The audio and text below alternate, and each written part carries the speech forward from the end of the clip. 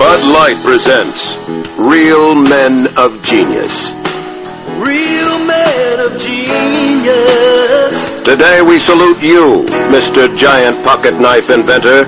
Mr. Giant Pocket Knife Inventor. Because of you, we'll never be lost in the middle of a dense forest without a little plastic toothpick again. Won't get lost again. What's that bulge in my pocket? It's my knife, and my tweezers, and my scissors, and my spoon, and my bottle opener, and my fish scaler. Take it to the max. And my leather awl, and my corkscrew, and my nail file, and my paring knife, and my hat. What's a hat? So crack open an ice-cold Bud Light, Mr. Giant Pocket Knife Inventor, because you make our pockets bulge humongously with pride. Mr. Giant Pocket Knife Inventor. Bud Light beer, Anheuser-Busch, St. Louis, Missouri. The pitch ripped to left center, and this one is in the screen for a home run. Mike Marshall leads off the eighth inning with a home run into the screen in left center field. And the Pilots now lead by a score of 7-1. Marshall getting his second hit.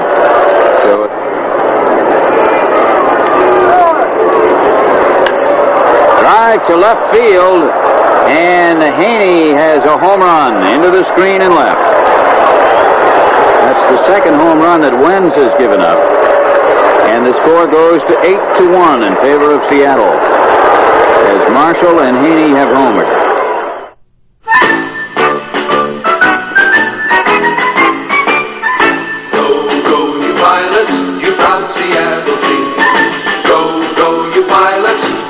And build a dream. You brought the majors to the evergreen Northwest. Now go, you Pilots, you're going to be the best. Welcome the Yankees with pinstripes and all. Red Sox and Royals from April till the fall.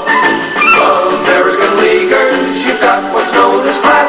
So welcome to Seattle, it's going to be a gas. Go, go, go.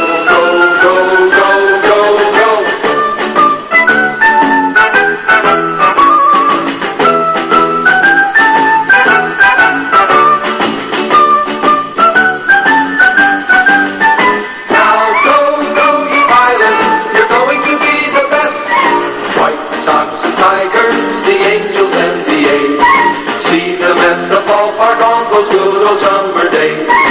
Orioles and Senators, the Indians and Twins. Our Pilots ask no favors as they battle you for wins. So go, you Pilots, you proud Seattle team. Go, you Pilots, it's time to shout and scream.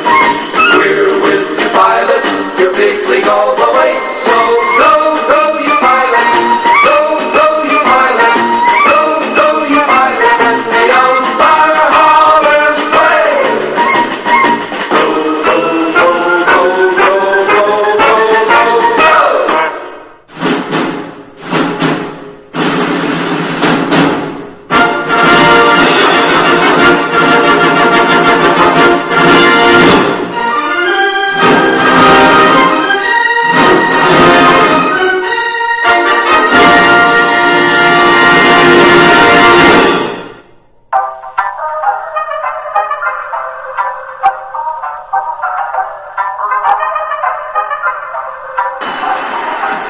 The next 2-2.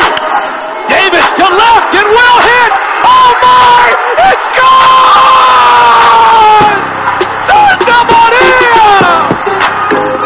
From high atop the Robinson Gearing Studio Complex and straight out of God's country, Pawleys Island, South Carolina, the Let's Talk Baseball Podcast Network proudly presents Backwards K Pod. And now, here's the host of the show, Jake Robinson. Good moment, baseball universe. What is up?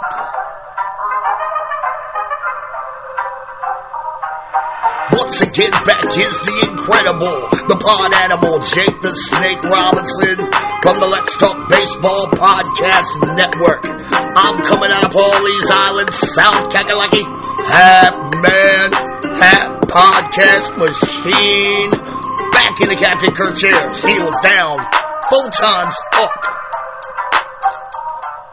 Prepare to engage on this week's digital audio program that I call Backwards K-Pop, where we collect ball players and their stories. What's good, seamheads? What's juicy? I never move in slow-mo. Welcome to my dojo. Those other parts are so-so. I keep the chill like bro-yo. Focus like a GoPro. I'm ripping at this promo. Check out the scoreboard freaks. I'm throwing no-nos. What? Y'all ain't know I had bars, yo. Let's see Buster Only do that shit on his podcast show. What? Yeah, I'm something different. I'm a pod animal kid. What's cracking? It's your boy, Jake the Snake. I got your hook up. Holler if you hear me.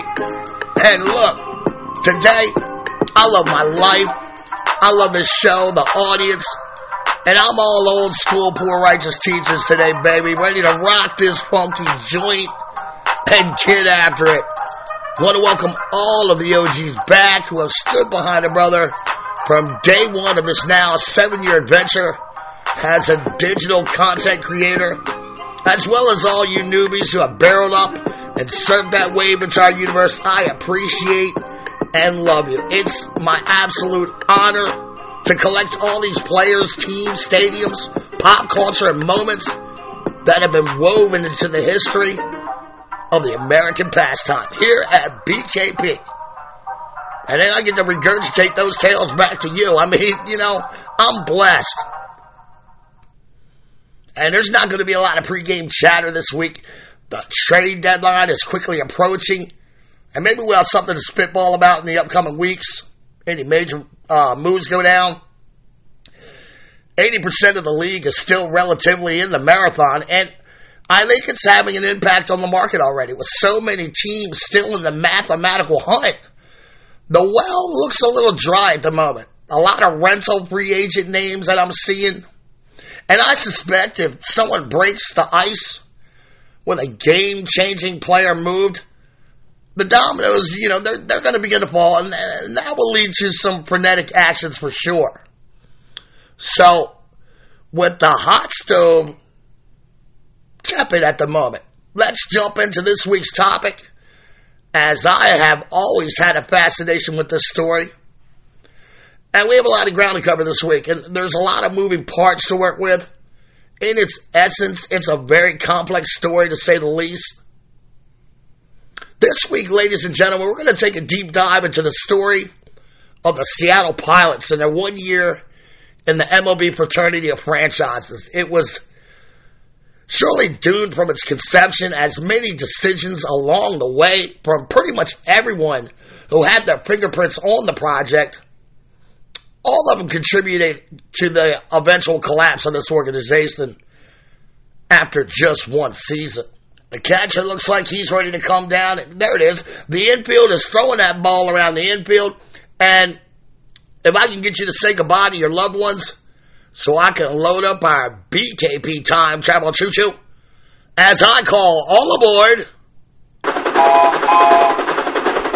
And I'm going to set our time and destination to the beautiful Pacific Northwest, Seattle, Washington, opening day, April 11th, 1969, at the appropriately named Six Stadium, where Major League Baseball's newest team, the Seattle Pilots, is about to beat the Chicago White Sox 7-0.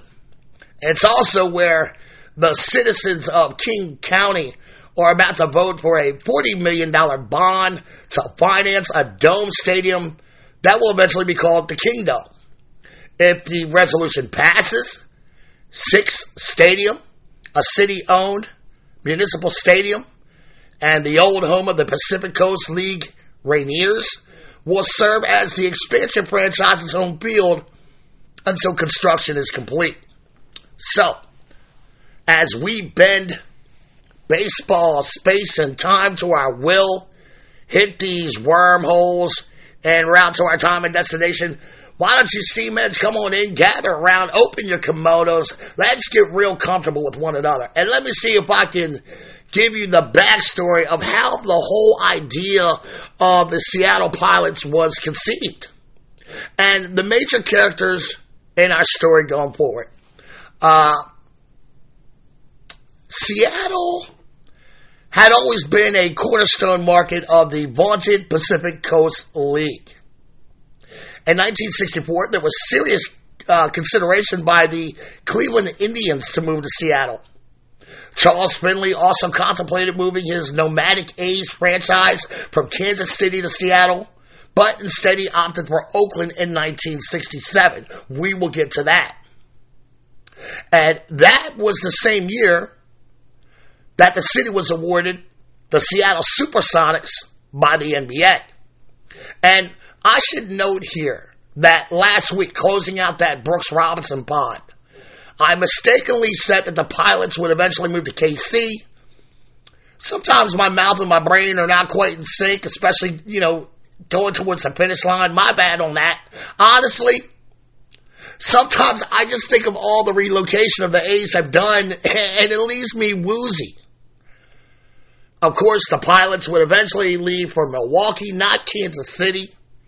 I realized that on the playback, so I wanted to clean that faux pas up before we go any deeper. But I digress. After receiving the Sonics, the city became even more aggressive in their major league ambitions. The city was virtually virgin territory that held a nucleus of enthusiastic fans who from 1919 to 1968 consistently crashed the turnstiles of Sick's Stadium to cheer on the Rainiers and later the Seattle Angels. And one of these days, I think I'm going to have to do a PCL bonus pod. I think. The league was a powerful entity that ruled the West Coast until the arrival of the Dodgers and the Giants in 1958 and 1959. However, with the inclusion of MLB teams in Los Angeles and San Francisco, the once almighty and powerful PCL, it fell on lean times as attendance in the league began to wane in the mid-1960s. Several Seattle businessmen were eager to bring baseball to Washington. Enter stage right, the Soriano brothers, Dewey and Max. Among their major investors was Joe Gandy, who was an absolute tireless booster in his efforts of a ballpark that would attract a franchise. The two major newspapers of the day, the Post-Intelligencer and the Times, well, they would beat the drum enthusiastically as the sports writers from both of these rags were obviously on board 100% from day one. Ironically, local politicians had not committed to the idea from the jump, but there were always powerful, wealthy Seattle civic leaders of the time setting the vision and the course for the Emerald City behind the scenes. One of these men was Ed Carlson, the president of Western International Hotels. It was Carlson's impetus for the highly successful World Fair hosted by Seattle in 1962, and that totally changed the perception of the city. Another guy was James Ellis, one of these municipal visionary dudes. He worked tirelessly cleaning up the pollution in the waters of Lake Washington, and that's to the east of Seattle. He was at the forefront for fighting for the modernization of antiquated infrastructure for future economic development, and that included a domed, multi-purpose stadium for a future baseball team, maybe NFL as well. The third group of decision makers in the city were the local politicians in positions of power at the time. And many of these cats, for the most part, were uninterested in sports, while still others incorporated the idea only as a campaign promise. Seattle Mayor James Diorma Branham. Oh, he fit the latter for that second group. As I mentioned, he, as well as his eventual successor, had zero interest in advancing sports in the city of Seattle, and even less desire in a publicly financed venue. On the other end of the spectrum, you had John Spellman, and he was the King County executive, and his sidekick, former county commissioner turned councilman John O'Brien. O'Brien had been a star basketball player at Seattle University and an infielder and a pitcher in the Pirate system, while his brother and confidant, Eddie O'Brien, would eventually become a bullpen coach for the Pilots. John O'Brien, with his local star, athlete brand, and deep pockets, he became an investor and a booster as well. The attempts undertaken by the city of Seattle and King County, as well as the efforts by the investors involved, it led to a bumpy road, to say the least, and in retrospect was a harbinger of many complex challenges to come. As early as 1957, Dewey Soriano had proposed the idea of a conventional multi-sport stadium with a hard plastic dome in an effort to circumvent Seattle's rainy climate. In 1960, with the backing of Washington Governor Albert Rossellini, the Stanford Research Institute was hired to conduct an economic study of the region, as well as the feasibility of building a dome stadium. The SRI report concluded that a stadium could be built for around $15 million, and that baseball could, in fact, be a viable and profitable endeavor for the Seattle King County community. And $15 million in 1960 has the purchasing power of close to $150 million in the bloated out 2023 economy. So, with that in mind, many just figured, well, Seattle's going to be getting a team very soon, and they will be nearby playmates of the Dodgers and Giants. Stadium bonds were placed on the ballots in November of 1960. A 60% supermajority was required to pass through legislation, but the bill garnered less than 48% of the vote.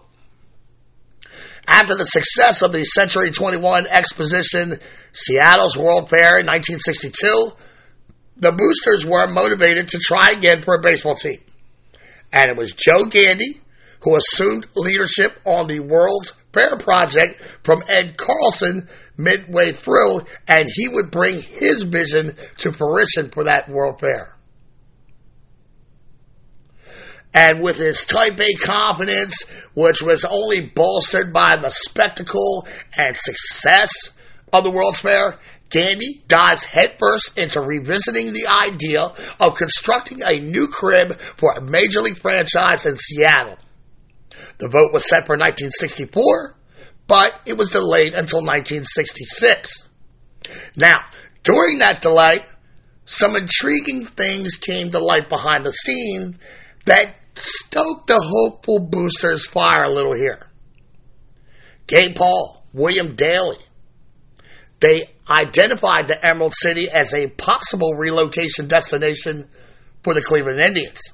And folks, I spoke on the Indians and their financial straits many times in that Jacobs Field show, but with even more in-depth detail in the George Steinbrenner show. If you remember, the boss was very close to purchasing his hometown Indians, with Gabe Paul in the center of the negotiations. In fact, this was George's dream job all of his young life, to own the Cleveland Indians. And, build his city a baseball powerhouse team.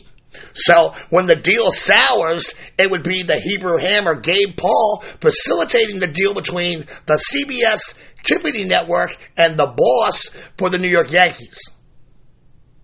And both of those shows are in my catalog of bangers. Go check them out if you ain't heard. So, the vote is in delay.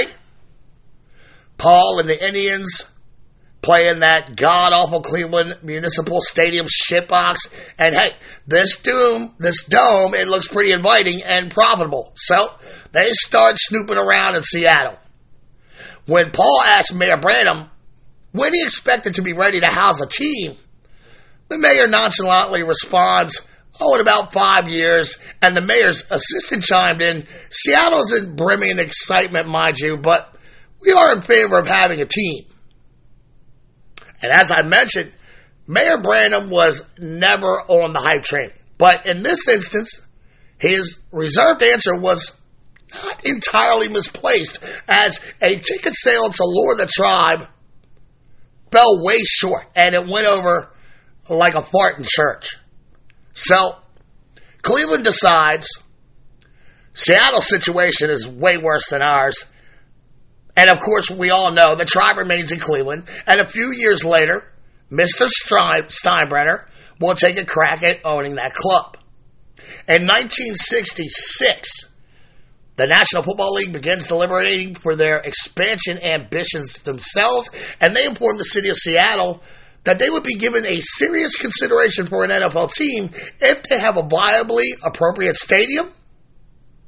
By this time, the price tag on the King Dome project has risen to $38 million, or $357 million in today's economy. So again, Joe Gandy goes into overdrive, gathering support and money along the way. The sports writers begin to pound the drum again, and they dump gallons of ink in propaganda in the city rags. Even Mayor Branham is on board, to the point where he's willing to acquiesce to the will of the Washingtonians. However, in a television debate leading up to the big vote, Gandy is pressed openly about why the public has to finance the stadium for private ownership. And his answers come off as weak and unconvincing. The voters would endorse the bond by 52.5%, well short of the 60% supermajority threshold needed. And again, the stadium and possibility of an NFL and MLB team in Seattle, it seemed like a pipe dream. Now, here is the ironical plot twist in a story chock full of them. It would be A's owner Charlie Finley who would actually win Seattle a baseball team and the possibility of building the Kingdom in one clear swoop. In many ways, he was also responsible for the Mariners eventually calling Seattle home after the pilots were dead and buried. Now, he didn't do this wittingly, but he turned out to be the catalyst for Seattle's inclusion in the MLB fraternity. Now follow me here, because this is an important piece on how the city was able to secure the pilots, the stadium, and eventually the Mariners. Okay, before I go on, I want you to know that Finley at one time, much like the tribe, was intrigued by the Pacific Northwest. In 1967, he made visits to the region and even had designs of moving the A's there and settling down in Puget Sound region. He and Mayor Branham certainly had more cordial conversations than the ones the mayor had with K. Paul and the Indians. The sticking point, however, was the need for the A's to play in Sick's Stadium, which was an idea that Finley absolutely loathed, especially when Oakland has a better stadium situation waiting for him in the Bay Area. And from the city's perspective, Finley's insistence on an owner's option to leave if the stadium bond issues did not resolve itself in victory after a third crack at it at the ballot box. Now, Finley's dalliances with the Emerald City, they could have very well been a gamesmanship ploy to leverage the best deal he could out of the city of Oakland. That is certainly not beyond the realm, especially if you do a character profile study about who and what Charlie was all about. And he was all about stuffing his pockets with as much cash as possible and spending as little as possible. At any rate, Finley moves the A's to Oaktown in 1968, which infuriates Missouri Senator Stuart Symington so bad that he intelligently, as a pissed-off U.S. Senator, begins attacking the MLB establishment and its now vulnerable antitrust exemption.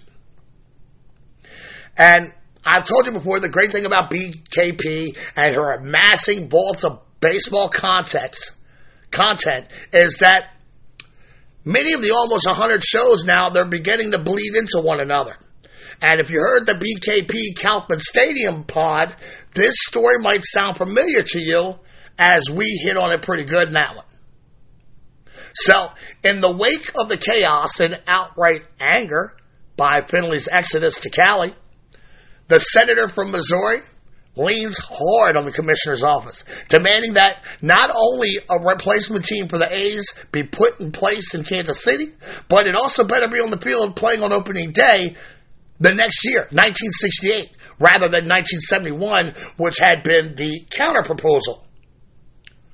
The American League, who loved having absolute control over their players, not just the American League, Major League Baseball, they love that control of their players. They're not wanting to have their precious reserve clause threatened. So they gave in to Senator Symington's demands. They expeditiously approved an expansion team to replace the A's in the Kansas City Royals. And they beat the National League to the punch, planting their flag in the virginal territory of the Pacific Northwest, granting Seattle a team. Now, I'm sure most people not familiar with this story are thinking, well, cool, they got their team. What's the problem? But there is a slight problem. Up to this point, the uphill fight had been the anticipated kingdom and the cost that was attached to it. Getting the team in the Pacific Northwest was a bridge that most figured they would cross when the financing of the stadium issues had been resolved. In essence, from day one, Seattle was caught up in the celebration of now having a team, but brewing below the surface, time would become the Pilots' worst enemy, as granting the team to the Emerald City, in which games would begin in the next baseball season, in essence, it caught the boosters unprepared. Starting the season in 1969, instead of a projected 1971 season, it cost the Pilots ownership 2 years in preparation, a fact that will cripple them in the end.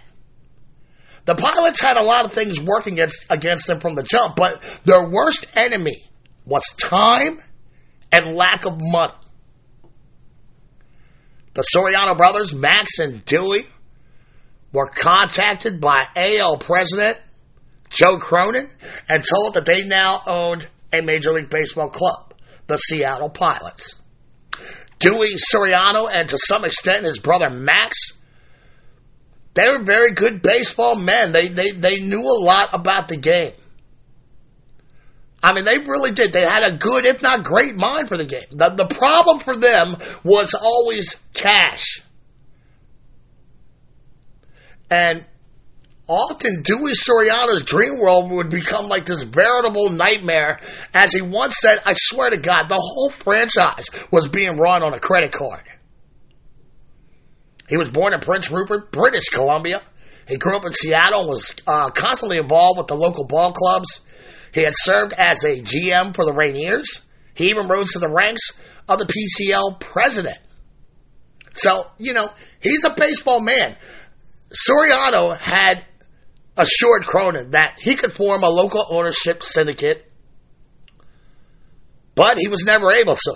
Even though he and his brother were the local faces of the club, they only owned a 33% stake in the franchise. Former Indians owner William Daley, he must have been so impressed with the potential and projections when he visited Cleveland that he bought 47% of the shares and became the primary owner.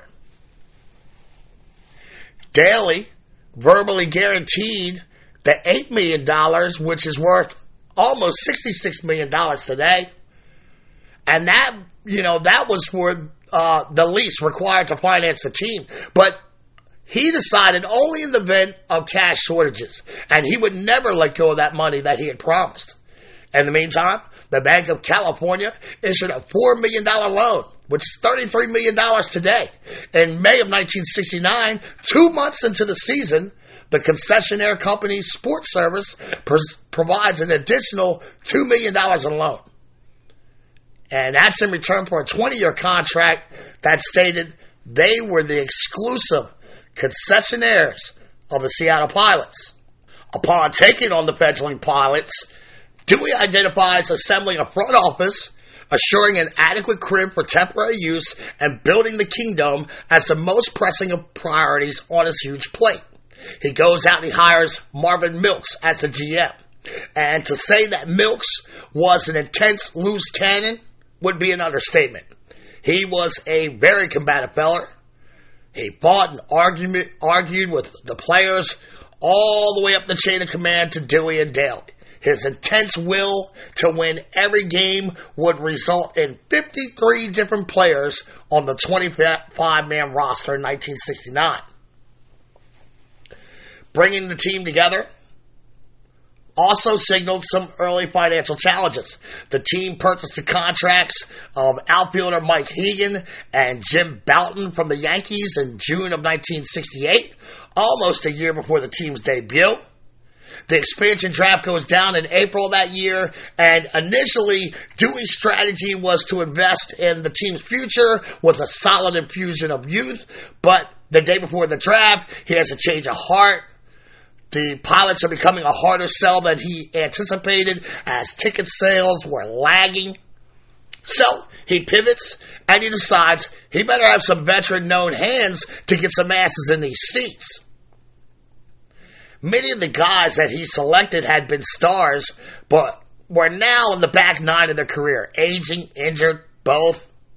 They took Don Mincher, who was beamed in 1968, while playing for the Halos. Tommy Davis, who was never the same after he shredded his ankle back in 1965. Richie Rollins and his bad knees from the Twins. Steve Barber from the Yankees with a sore arm. Roy Euler from Detroit, who hit under 200 with the Pilots. Former Angels Marty Patton, who had his moments in Seattle. He finished 7-12. White Sox catcher Jerry McNerney. He was solid. They also selected former Indians player Tommy Davis, who would wind up being the best draftee as he led the AL with 73 stolen bases. GM Milks would hire baseball lifer Joe Schultz, the St. Louis Cardinals third base coach, to take the reins as manager, which it wasn't a bad hire at all, considering the easygoing and affable style was a good buffer between the fiery Milks and the players. And if you remember, in last week's Brooks Robinson show, I told you about how Joe Schultz was managing Brooks on the farm, and he had to assure Brooksy that he was very much in the Orioles' future plans, and that new third baseman and future Hall of Famer George Kell was just a stopgap measure till he was seasoned a little bit more. Schultz was a player's manager, and the boys loved him wherever he went. The team held a Name the Team contest, and very few were surprised when Dewey, a part-time harbor pilot in his day, declared the Pilots as the winning name. The logo was both nautical and aeronautical, as it featured a ship's wheel around a baseball with wings attached. The uniform sported a cat with a naval officer's scrambled egg on the bill. A catchy team song was adopted called Go, Go, You Pilots. I played that at the beginning of the show. The team's greatest accomplishment was signing a deal with Golden West Broadcasting radio broadcasting system for $850,000 a year, which is in the $7 million neighborhood today. The network had a huge range that ran from Alaska to North Dakota all the way south to Nevada. The team was able to poach a TV play-by-play announcer named Jimmy Dudley from Cleveland to anchor the Pilots' television broadcast, but a TV deal never materialized for the team. In the beginning, Soriano was looking for around $20,000 for the rights per game. Eventually dropped the price to $10,000, but he could never garner interest or strike a deal. And the only play-by-play video you can find on the Pilots is either as a visitor or a home game on another team's feed. In a setting of pure bad luck and continuous haphazard decisions, one of the worst had to do with the ticket prices. While the average baseball ticket was 75 cents in 1968, the Pilots decided that a new market of potential customers would gladly pay to watch their new team. He charged $6 for box seats, which is about $50 today, and $2.50 for the backless bleacher joints, which is about $21 today. And only the San Francisco Giants sold tickets at those prices. From the outset, ticket sales lagged. By the end of the 1969 season, the Pilots' attendance was fifth lowest in all of baseball, with a total of 677,944 fans for the year. A good 150,000 spectators below, just breaking even. The quality of play wasn't too bad in the beginning, like I mentioned. They did shut out the Chi Sox on opening day. In some ways, they were outpacing their early expectations for a while. Although they were 16 games under 500 at the end of July, they are in third place in the new AL West. However, the age and ability would become exposed as injuries also set in on the club and the losses began to pile up. By the end of the year, their final record was 64-98. And only the Cleveland Indians had a worse record in the American League. And here we are, folks, pulling up on February of 1968, where the voters have approved the King County Multi-Purpose Dome Stadium in the vein of the Astrodome that was in Houston, Texas. And the ballots have ratified the stadium construction passed with 62% as the third time is finally the charm. So, finally, some great news about the future of the Pilots. Unfortunately, there are a lot of reasons for the lagging ticket sales. Most notably, well, the price I told you about, but the aptly named Six Stadium. And the team would have to reside just awful stadium while the Dome is being built. Six was a state-of-the-art model minor league park when it was completed back in 1938, and MLB insisted that the Pilots bring the stadium up to Major League standards. Mayor Branham and the city were determined to pay for Six remodeling fee with the team's rental fees for using the municipal building, as Branham is pretty much immune to any Pilots' threats of not playing in 1969. The final total came out to a 5-year lease, even though the Pilots expected to be gone in 4, at an annuity rate of $165,000 a year.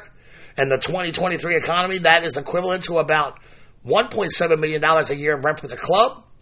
In exchange, the city promised $1.75 million or $14.55 million today in refurbishing the park and expanding it to 28,000 seats. The timing of this agreement in September of 1968, it left 7 rainy months to remodel the stadium. Initial bids coming in were 65% over budget. Corners were being cut. Seating was now scaled back to $25,000.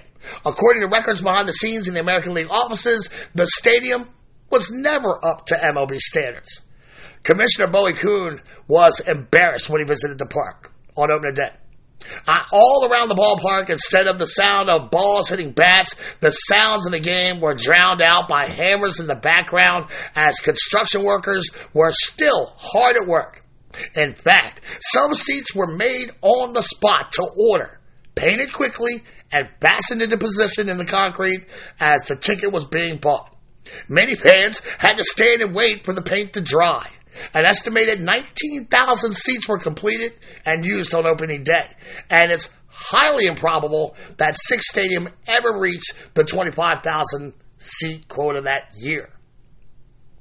And like I said, Six Stadium was appropriately named as the building would constantly push back on the half-assed and rushed Pilots front office. The sound system failed, the stadium benches were warped, and a short-circuit electrical bolt almost burned the stadium to the ground, and there was no water pressure in the park after the 7th inning. She was truly sick. Pacific Northwest Sports then withheld a promised surety bond, demanding extensive renovations and repair. In March of 1969, Floyd Miller replaces Branham as the mayor, and he is no more enthused with this quickly collapsing baseball venture as his predecessor was. In August of 1969, Mayor Miller threatens to evict the pilots. Daly and Cronin would have to visit City Hall and smooth things over. And even through all the pitfalls and challenges, the pilots could still rest their laurels on the promise of a new dome stadium. But after the ballot initiative in February 1968, things begin to bog down. There are now arguments over the location of the proposed Kingdome. The Stadium Commission's consulting firm were pushing for a crib at the southern edge of Seattle, while civic leaders lobbied for the more expensive downtown real estate at the Seattle Center, where the World's Fair had gone off with so much success. Eventually, the Stadium Commission would stand down to the will of the civic leaders. In January of 1970, voters rejected the Seattle Center site. As a result, a whole new Stadium Commission would now have to start the process all over again. The ramifications of this newest debacle put the whole project in a vulnerable spot, as the ballpark construction may not be under construction by December of 1970, a deadline that was imposed by the American League offices. The situation has become bleak. The region's not crazy about their team or the product. The current ballpark makes the Tropicana in Tampa Bay look like Ebbets Field. Relations with the community are strained at best, and moving into the new stadium is becoming a distant prospect by the literal minutes. And folks, I think this is where I'm going to break out. Plot our course, figure out how I'm going to bring it home. Get this BKP time travel choo-choo back home to Terrapin Station in 2023. BRBC heads. See you on the other side of the break, you freaks. Don't go anywhere.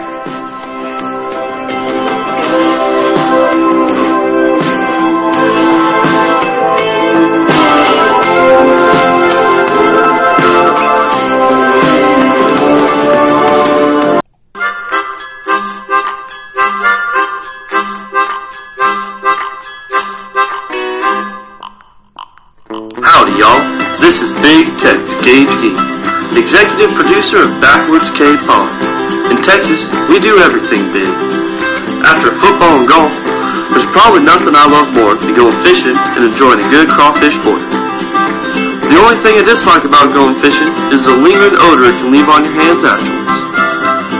Well, the Fish and Hand Cleaner is an all-natural liquid soap perfect for overpowering fish and bait odors from your hands.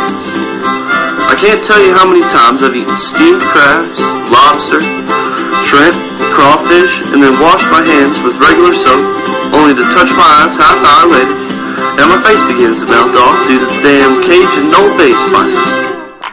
Well, we also have a hand cleaner, specifically formulated to use after eating shellfish and other seafoods.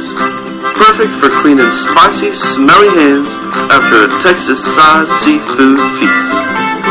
In these cases, don't settle for anything less than our crawfish hand cleaner, our crab hand cleaner, or the fish and hand cleaner. An ingenious trifecta of natural hand soaps developed and owned by a disabled Navy veteran. He and Jake have a true connection, as they were boot camp shipmates all the way back in 1989. So he is family, folks. And one thing we do here at the Let's Talk Baseball Podcast Network is look out for family. So you can support two grassroots companies by two former shipmate Navy vets. Crushing big bowls of shellfish or fishing on the banks of your favorite river while you listen to BKP. Sounds like a great day. You know, in fact, hey Mom, where are my poles? I'm gone fishing. There's also a buffalo wing hand cleaner in development as we speak. To check all of the incredible products of this great company, you can go to www.crawfishhandcleaner.com or call the home offices at 713-588-0290. That's 713-588-0290. to support the grassroots company that supports your grassroots podcast show. That's crawfishhandcleaner.com or 713-588-0290 to prepare for your summertime shellfish feast or that fishing trip you're planning. crawfishhandcleaner.com. There's thousands of dollars ready and waiting for lucky fans. Keep on listening. If your name is called during the home run inning, you can collect over $1,000 for a home run or $25,000 for a grand slam homer. The very next home run could have your name written on it. Well, I just happened to hit a home run in the seventh inning one particular game, and I think I won a fan like $5,000, and lo and behold, that fan sent me a check for 10%, sent me a check for $500, which I thought, my gosh, this is unheard of. Well, later on, towards the end of the year, Fred Talbot, pitcher for the Pilots, gets up with bases loaded, hits a grand slam in the seventh inning, and wins this fan $25,000. Fred starts off down to first base, and before he hit second base, it was decided in the bullpen that Fred should receive a telegram from Donald Du Bois thanking him for his prodigious effort and promising him $5,000 as a token of appreciation. So, since that was my idea, I had to go to the telegraph office the next day and have a bogus telegram made up. And the genius moment was when dear Mr. Talbert, I misspelled his name so that it would seem like a real telegram. Anyway, so this gets put on a stack of mail in front of Fred's locker, and of course everybody knows it's phony. Anyway, game goes, we play the game. We're now on the bus to the airport because we're heading for a road trip, and Fred's been having a little secret smile all day long, because he's got this telegram. So he's sitting on the back of the bus, Ray Oler sitting next to him, and Fred says, hey Ray, take a look at this. Ray looks at it, of course he knows what it is, and he says, what if it's one of the guys playing a trick? Fred says, nah, if it was one of the guys, they wouldn't have misspelled my name. Lana. What? Danger zone.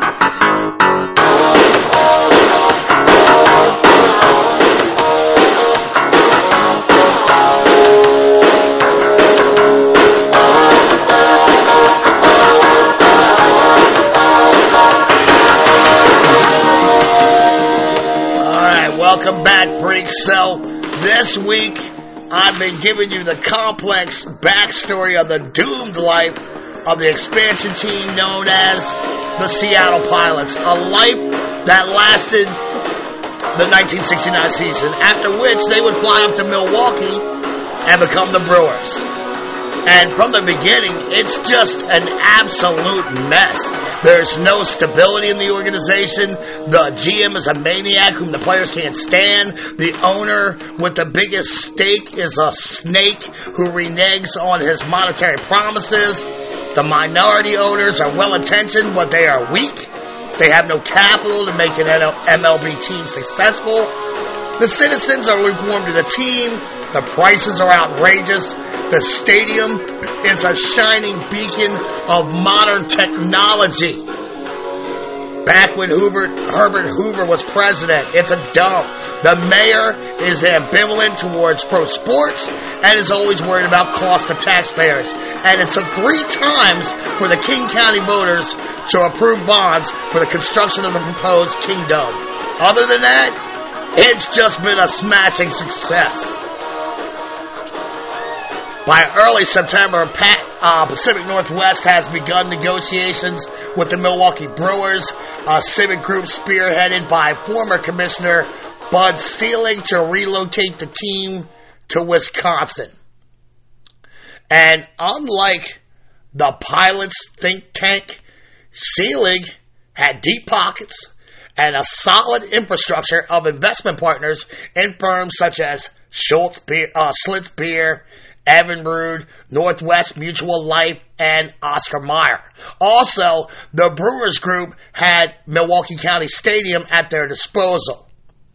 A deal was struck during the 1969 World Series in Baltimore to sell the Pilots to the Milwaukee Consortium. It became an open secret in Seattle as the baseball men there began to scramble and contemplate their next move. Though the deal was signed and the team would eventually go on to become the Brewers, the Pilots were not ready to give up their flight just yet. Both Washington Senators Warren Magnuson and Henry Jackson, they borrowed a page from Missouri Senator Symington's playbook, and they threatened the league with a legal action concerning the antitrust exemption. The intimidated league, in turn, gave Seattle 30 days to get their shit together and devise a competing offer for the Pilots. Ed Carlson led the effort mainly just to preserve Seattle's communal esteem. Fred Dans, a local theater owner, became the face of the undertaking, while Carlson appealed to his fellow Seattleites' civic pride. Under the new plan, Daly would become 25% owner, and at President Cronin's insistence, the Sorianos were out. The goal was to add $4.8 million to the $4 million Bank of California loan, and they would use the $2 million advance by sports service concessionaires to cover the purchase price, as well as furnishing operating capital of $1.7 million. On November 18, 1969, Dans jumps the gun and proclaims the Seattle Pilots are here to stay. A month later, however, his tune changes when he tells the public that the Bank of California had informed the Sorianos in September that if the team is transferred, the loan would be due in full and payment would be expected.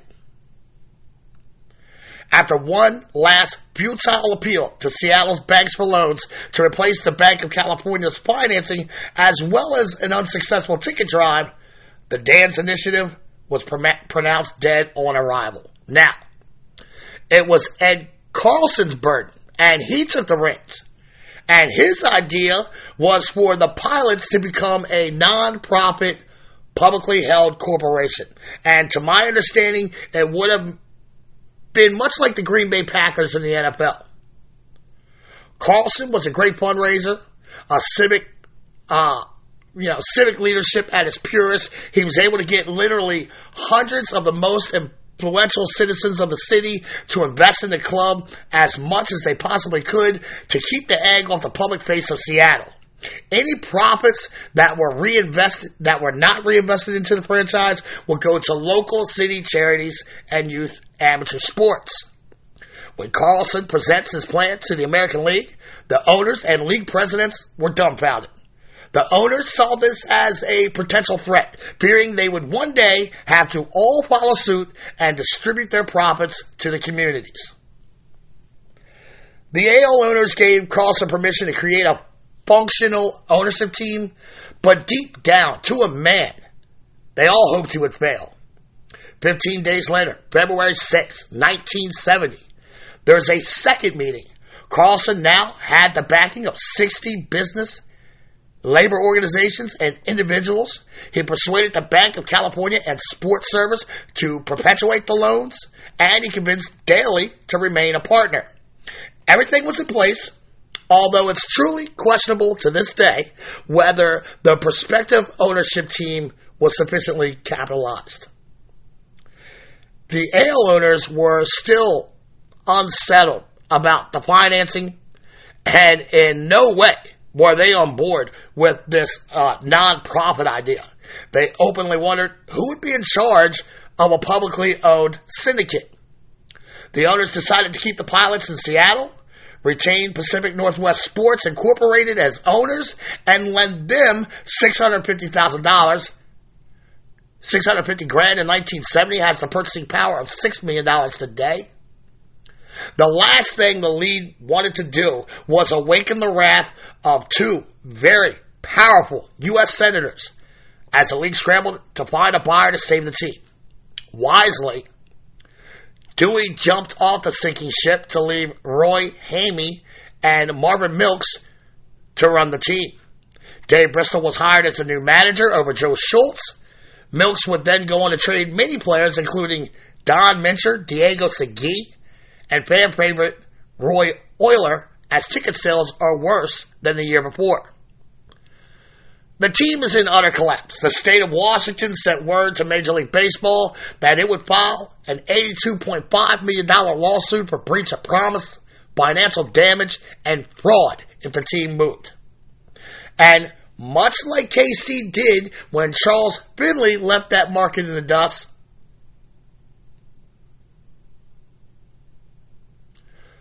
the Washington Senators are now following suit.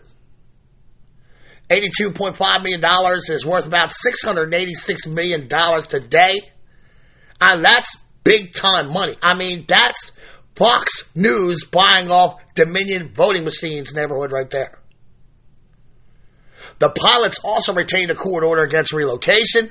Pacific Northwest Sports Incorporated decided not to continue in this clusterfuck, and their only solution was to declare bankruptcy.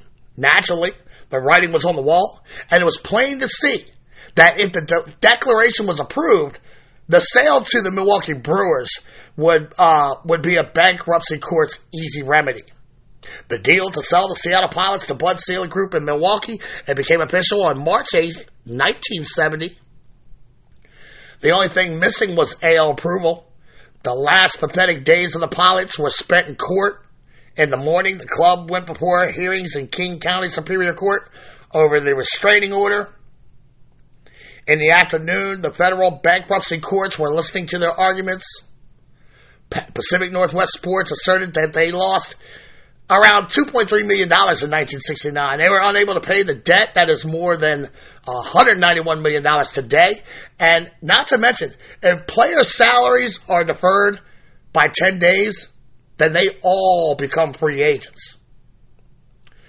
With the regular season looming just days away, and with the truck drivers literally waiting, trying to figure out if they are delivering gear to Seattle or Milwaukee.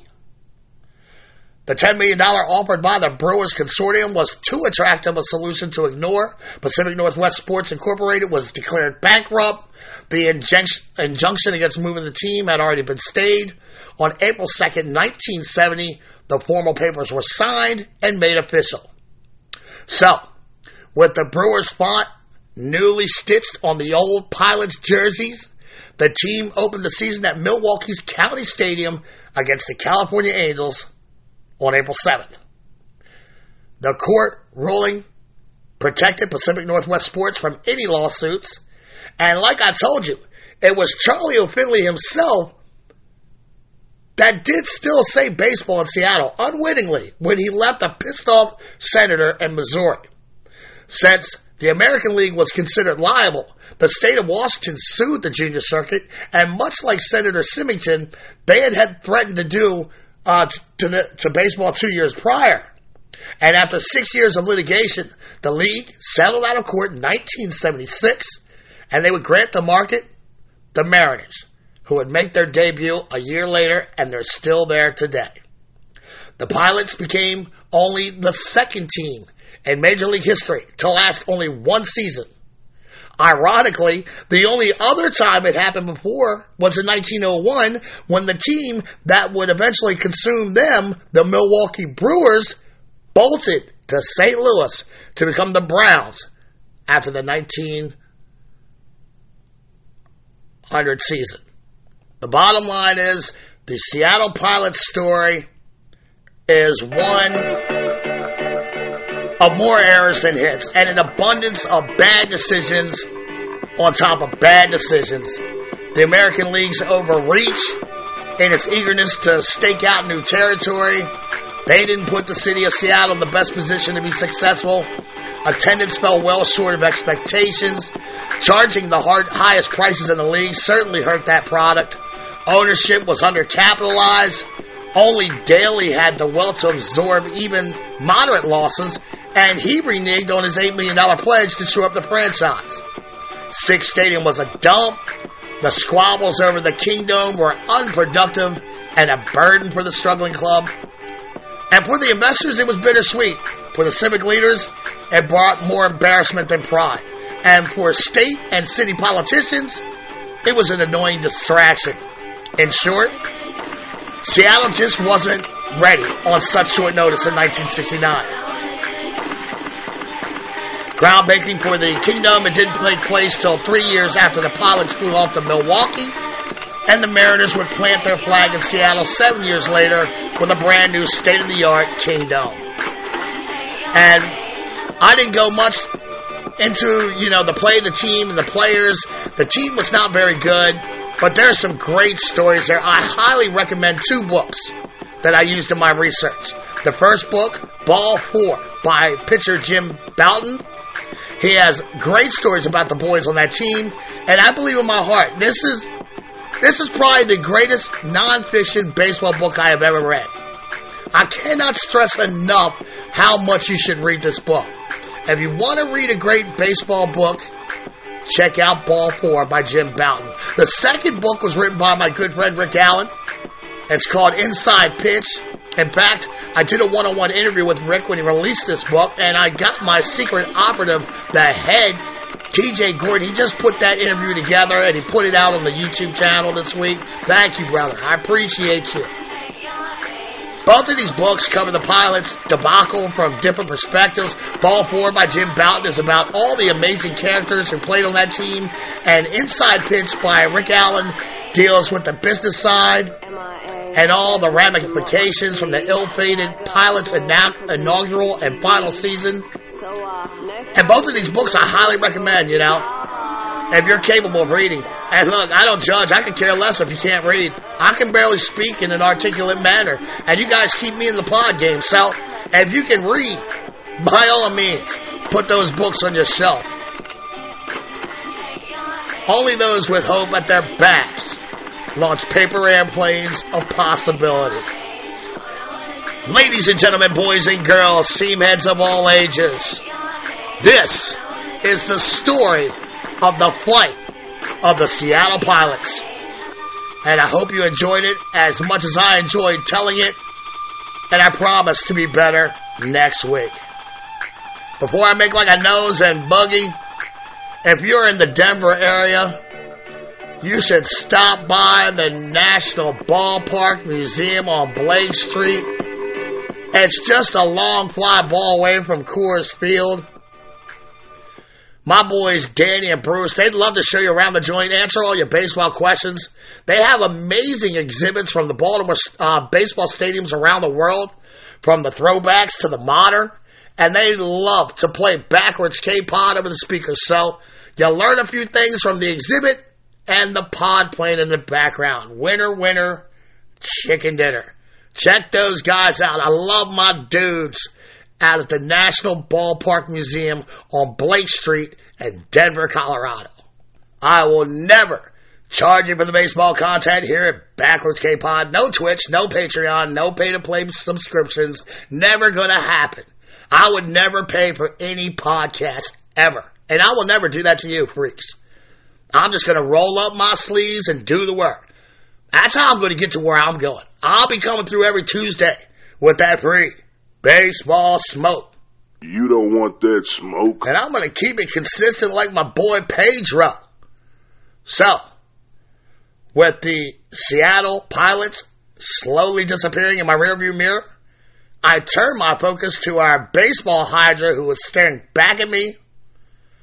And with one quick swing of my katana, I chop the head off that beast, only to see 2 more baseball topics appear in its place. Next week. Now, look, I'm intrigued by this. Next week, I'm going to step out of my comfort zone. I'm going to take a look at one of the most popular baseball-based games ever, Stratomatic.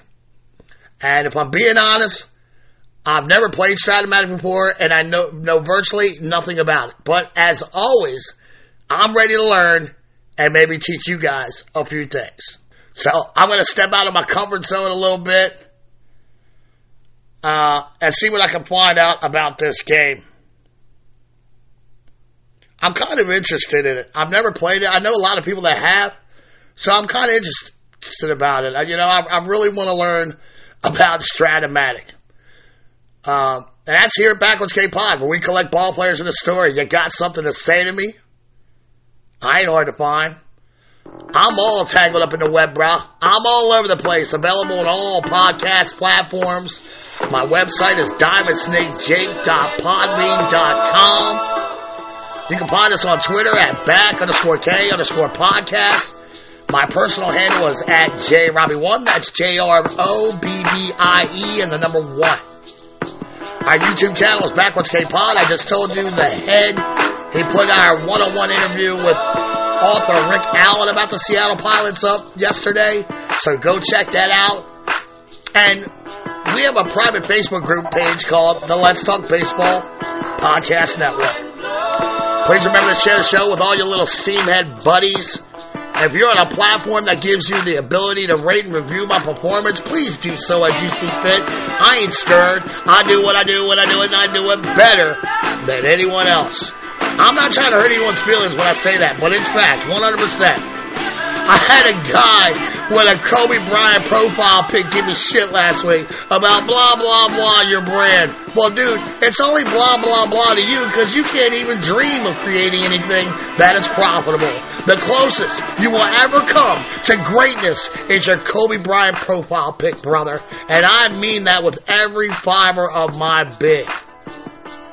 Well, thanks for the hate mail. I love it. Now go GFY. And that, my friend, is how you do a mic drop, right? Parents, if you see your kids sitting on the couch with their nose in a phone looking bored AF, by all means, take him or her outside and play a game of catch. Thank y'all for coming out. God bless and win the day. And like my boy Shea Hillenbrand said in our one-on-one sparring session in the dojo last year, go to hell, independent. See you next week, Seamheads. Peace.